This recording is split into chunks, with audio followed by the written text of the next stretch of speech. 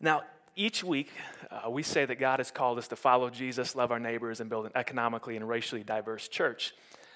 But that kind of church doesn't just happen because we want it to happen. It's only by God's grace working on our hearts, tearing down barriers that have long divided us. And so for the next few weeks, we're going to focus on Black history in our Sunday services going through the end of the month. And we're going to honor those who have suffered, those who have overcome, those who have contributed, those who have enriched our country, who have enriched our faith. And I understand that devoting a month to one ethnic group may cause some friction, some tension, because some people might say, well, like, why are we devoting a month to Black history, but not to white history? I'm just going to keep going. Others would say, well, why are we just devoting a month to Black history and not all 12 months along the year? And I, as a pastor, probably need to do a better job of that, of bringing in some other aspects. But it was Carter Woodson. I've got a picture of him. He's considered the first Black historian. He was the founder in 1926 of Negro Week, and it was the precursor of Black History Month.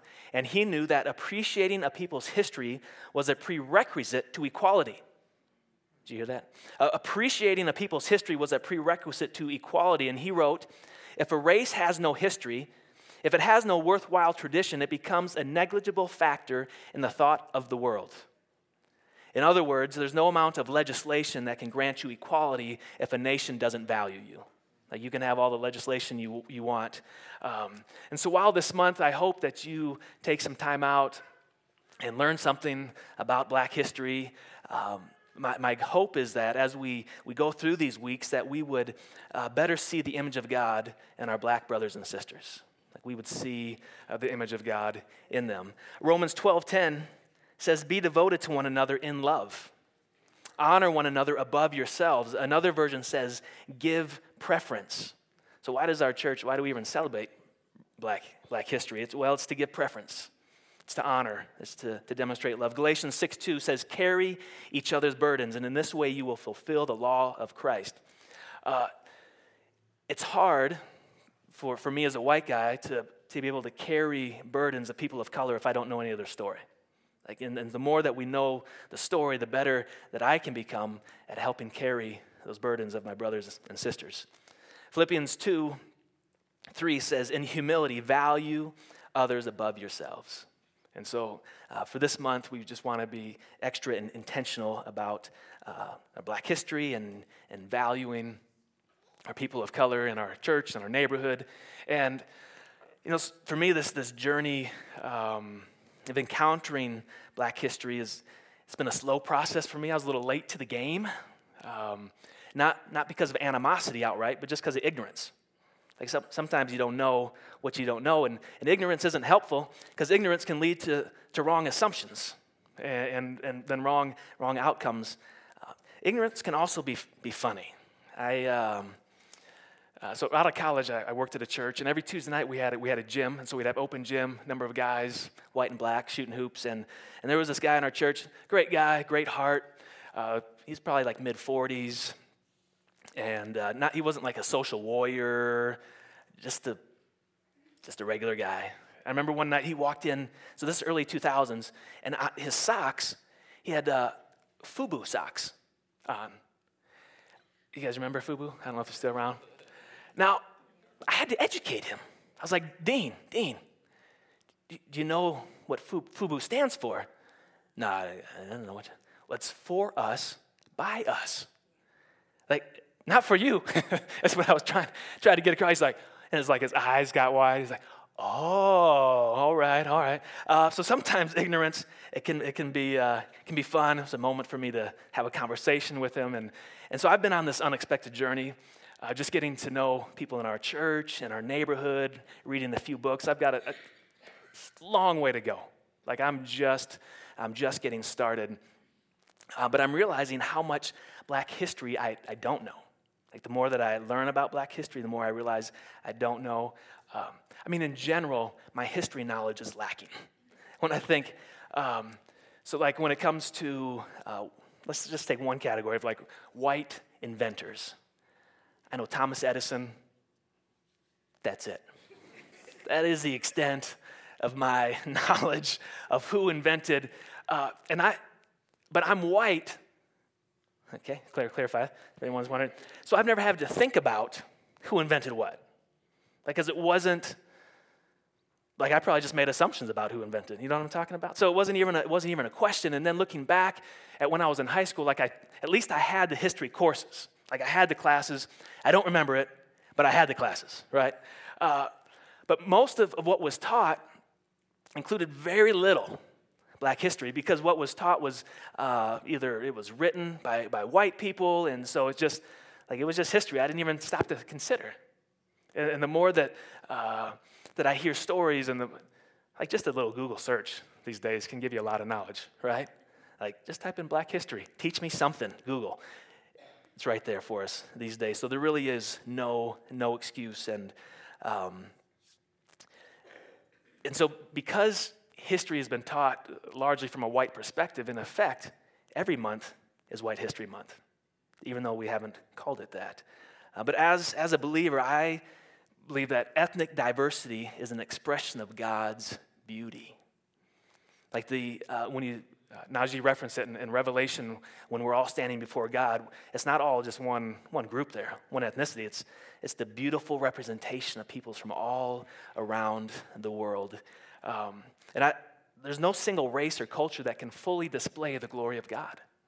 And so that's why we need each other. That's why we need to worship together, because we can see God differently, and our stories interpret how we see God. And one day, Christ will return.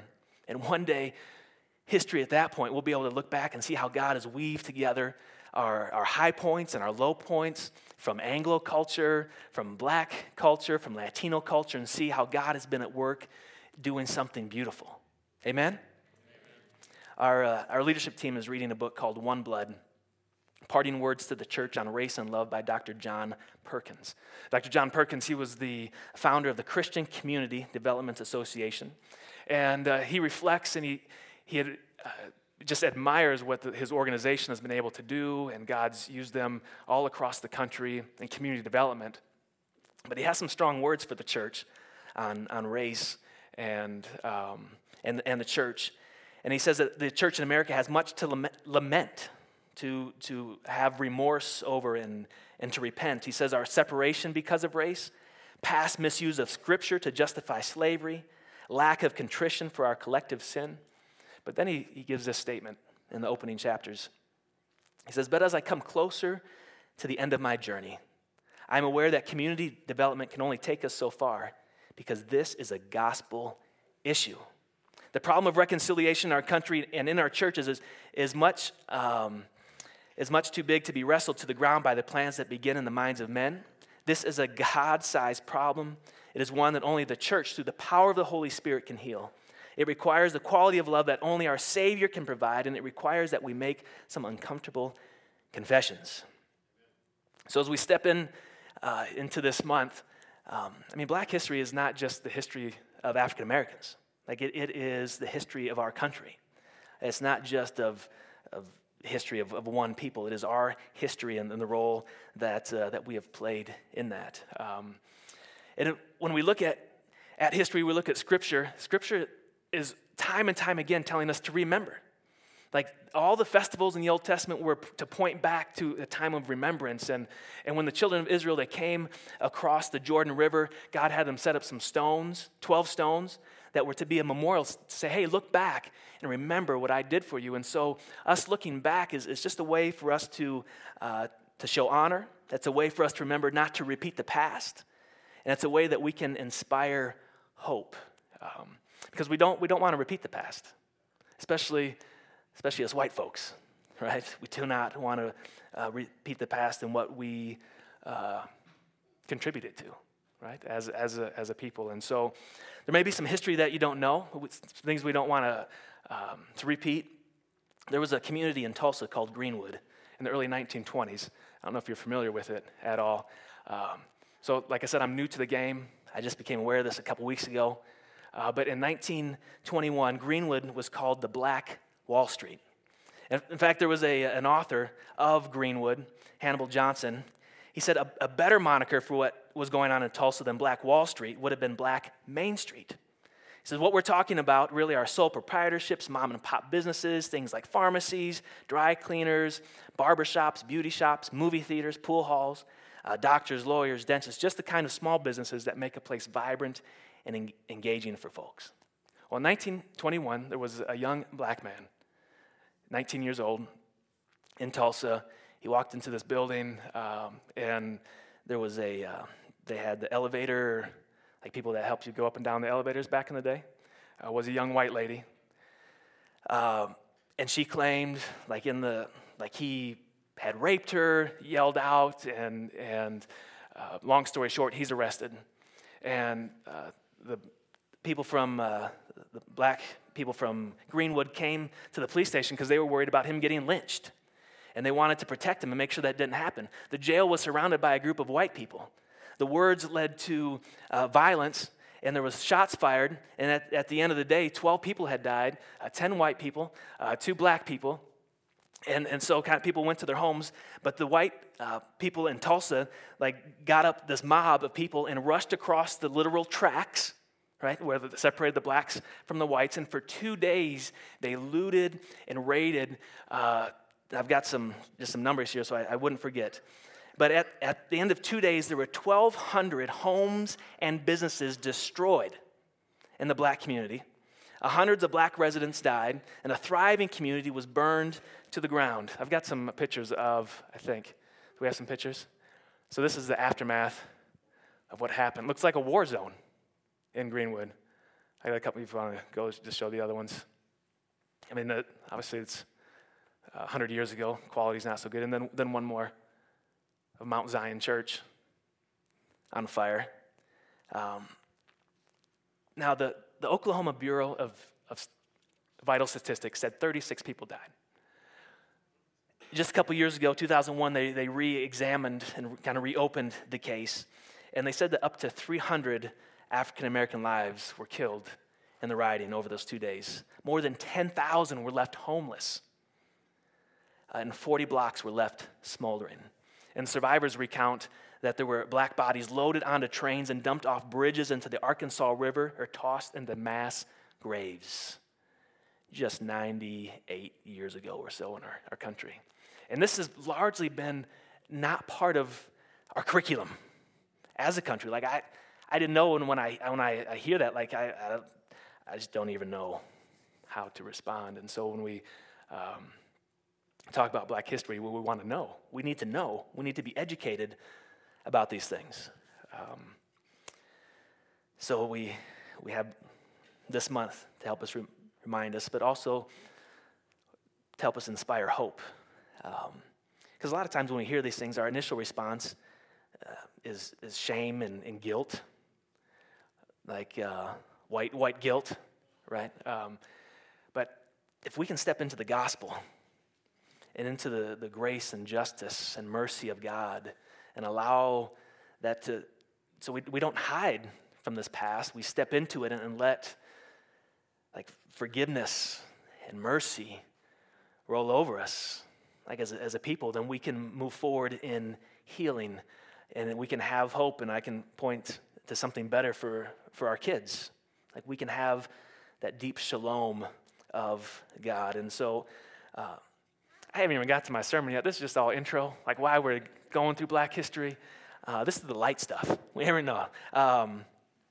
But I thought it would be helpful just to give a bit of introduction to why we need to have Black History Month in our church so that we can see the image of God in our Black brothers and sisters, at least as a starting point.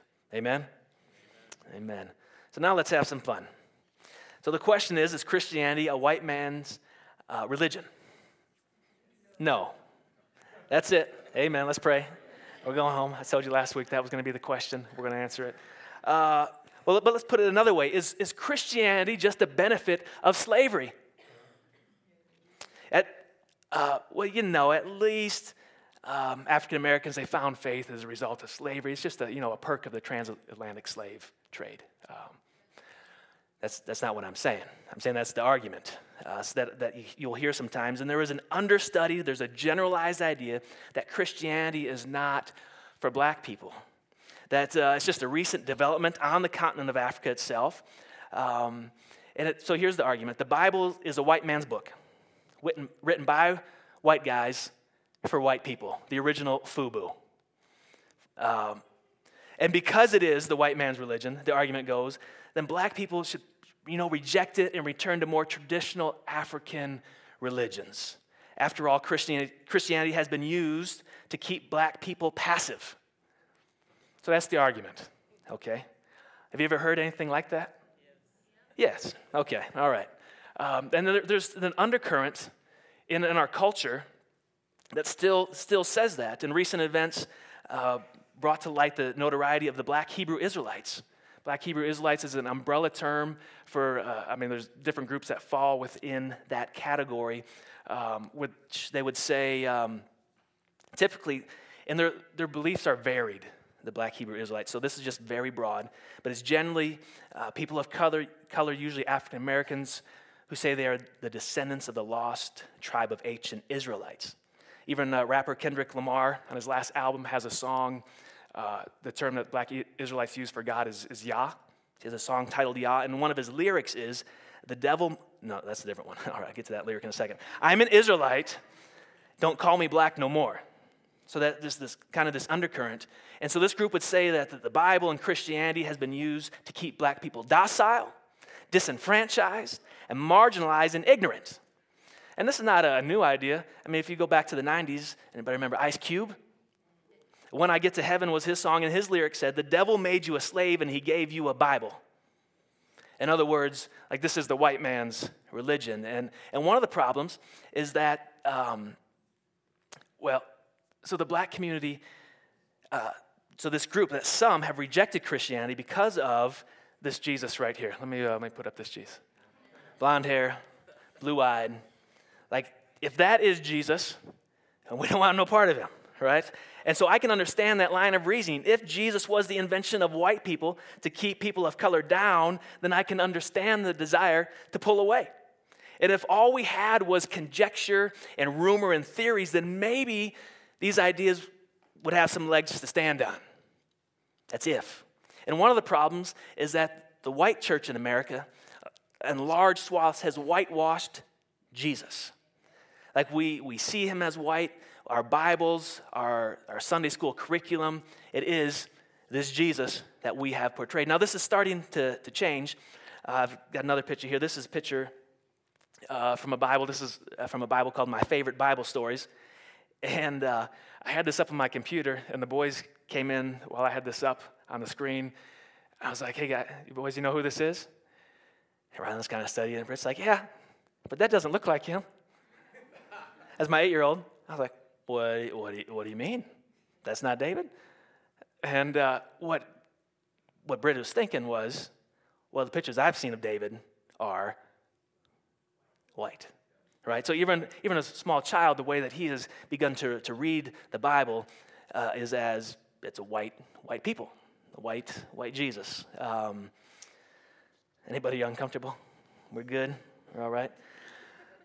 Now, we should be thoughtful in the way that we look at history and let history talk for itself, and we should push back against any characterizations of Jesus as white, or that Christianity was developed or created by white people. It's just a lie. Like Jesus was not white. I thought I'd give you more amens. Jesus was not white. I mean, if you look at it, just a map of like where things took place, like Middle East, Africa, we're going to get into some of that. But white people didn't live there, okay? It's all right. You can clap. That's all right. I give myself a clap. Now, both, for everybody who's here, white, black, and the hues in between, we need to understand the origins of our faith. That's all I want us to do, is to open up our eyes to the origins of our faith, because I believe Satan is the father of lies. And if he can get these lies, us to believe things about the origin of our faith, then maybe he can begin to poke holes in our faith. So we want to search for truth, and we're going to do that in Acts chapter 8 for our last, how much time I got? We got some stuff to do today. We got some people to baptize, to rejoice with. But Acts chapter 8, just for a few minutes, verse 26, Acts chapter 8, verse 26. I'm going to read it to you. Now an angel of the Lord said to Philip, go south to the desert road that goes down from Jerusalem to Gaza. So he started out and went on his way. And on his way, he met an Ethiopian eunuch, an important official in charge of all the treasury of the Kandake, which means Queen of the Ethiopians. Some versions say Candace.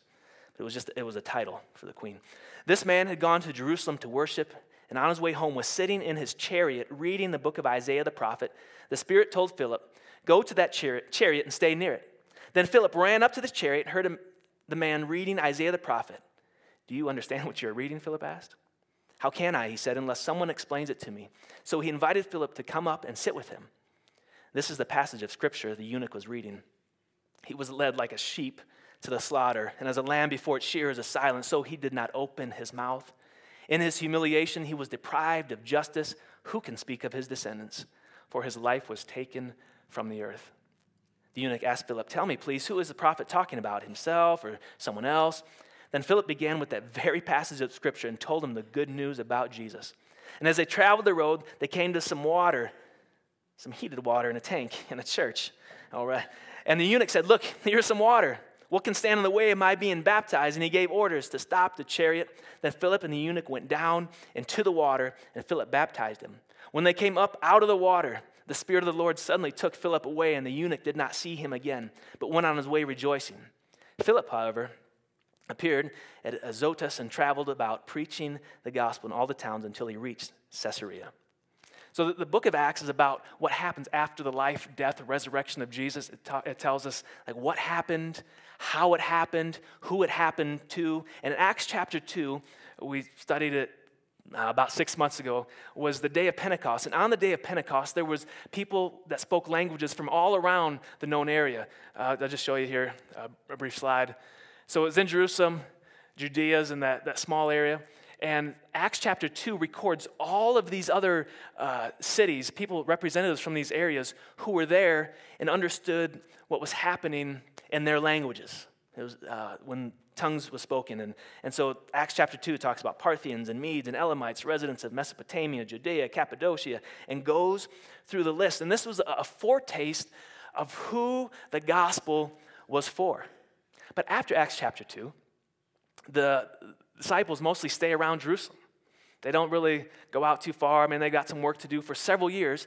It isn't until there's persecution that they begin to go out. And the first place they go is north, to their estranged cousins, to the Samaritans, who they despised. And that's in the first part of Acts chapter 8. And then, so it goes north, and now we read that the gospel has come to an Ethiopian. Now, where's Ethiopia? And you guys know it. You guys know your geography. That's good. So here, if you don't hear anything else I say today, before the gospel went to Europe, it went to Africa. Amen. One more time. Before the gospel went to anybody who looked like me, it went to Africa. Before it went to any Anglo lands, just let that sink in. I'm like, we could stop right here. And like that is all you need to know to say, is Christianity a white man's religion? Well, who got it first? Africa. There you go. You're starting to.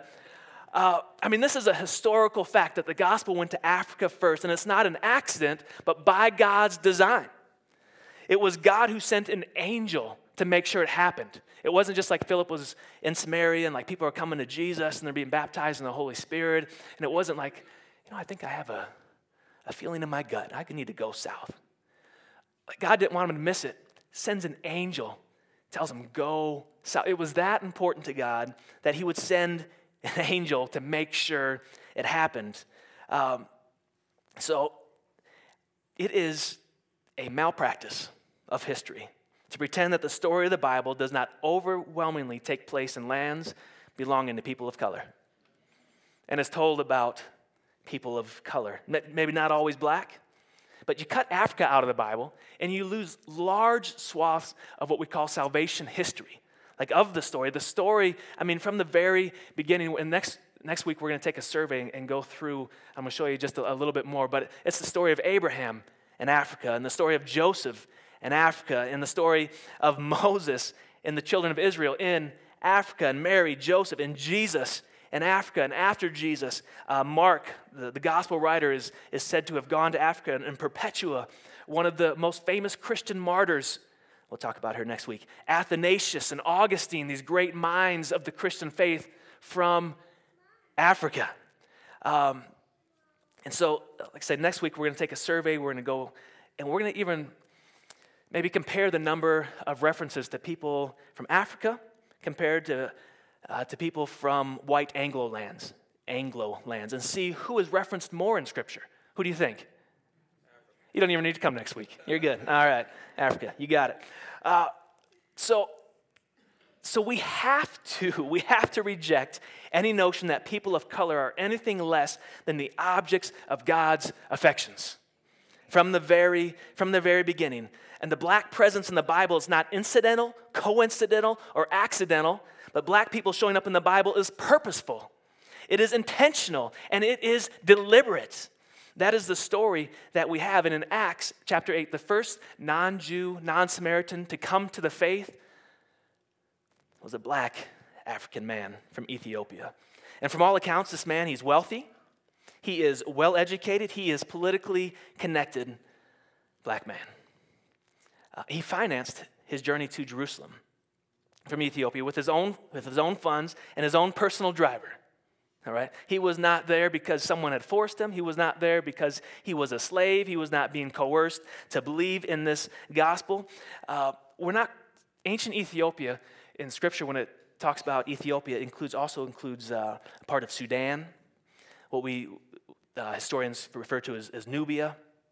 And so it could be that he was from actual Ethiopia, current day, or from Sudan. Either way, it was probably at least 2,000 miles, 2,600 if it was Ethiopia. That is a 5-month journey. Like, you remember the Oregon Trail? Anyone ever play that game growing up where you had to shoot the squirrels? The first video game. The Oregon Trail, 2,000 miles. Took 4 to 6 months from the Missouri River all the way to Oregon. This journey that this man took, a 5-month journey, one way that he financed himself. This was no easy journey. He has a handwritten scroll of Isaiah. Like, you just didn't have handwritten scrolls of the Bible back in the day because they were expensive. Like a synagogue, everybody would go in together to get a portion of the Scripture. They'd keep it locked up, get it out on the Sabbath, read it, lock it back up. Here he is traveling in the desert with his own portion. So he is a man of means.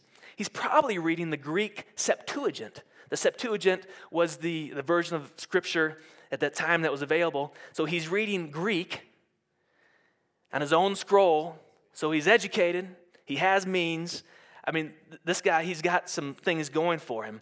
And whether you are black or white, I pray that you would have the same desire for truth as this man. The same desire for truth. And for all those who act like the Christian faith has been forced upon black people, or that through the pillaging of Africa people came to know Jesus, we can see from Acts 8 that is a lie. And lies misconstrue identity, and misconstrued identities derail destiny. And so you cannot know who you are if you believe lies. You cannot. And the gospel has been in Africa so long that it is not a stretch for me to say that Christianity could be counted as a traditional African religion in itself because it's been in Africa so long, almost 2,000 years. The problem is the American church is wholly ignorant of its African roots. And we'll unpack that more next week. But today's passage gives us a window into how the gospel came to Africa. Where are we at? All right. A few more minutes. So now I am not a Christian because I'm white. I'm a Christian because I'm a sinner who needs a Savior. I hope you're amening for yourself being a sinner, needing Jesus too, and not me being a sinner. You can amen for me being a sinner. And this gospel, it's bigger than any one ethnic group. Like, it is bigger than white people. It's bigger than Latinos, bigger than black people. Like, everybody deserves to hear the gospel in their own context and not a version of white colonial Christianity. All right? Just the gospel, just the good, plain news of the gospel of Jesus Christ. And so Philip, he's been preaching up north in Jerusalem to those despised Samaritans. And now he hears from God, and just of all the things that we could say, of all the people that were in the chariot, why this man? Like, all the people that God could say, Philip, this guy needs Jesus. Why this man? And the first readers of the book of Acts, like, we're reading it years later after it's been written, but while it's taking place, there's no New Testament. Right? But the first readers who would have received the book of Acts, they're reading it, what would they have, how would they have read that when they read, oh, here's an African man coming to the faith at the very, very beginning? And one thing we can say is that God shows concern for people of color. And it's always been his intent for black people to know the truth of Jesus, and for white people to know the truth of the Gospels. And these verses also remind us that God uses injustice to bring about justice. So we read it, but in verse 30, it says, Philip ran up to the chariot, and he heard the man reading Isaiah. And do you understand? The man says, how can I, unless someone explains it to me? And then he reads this passage, the passage that he's reading on the scroll.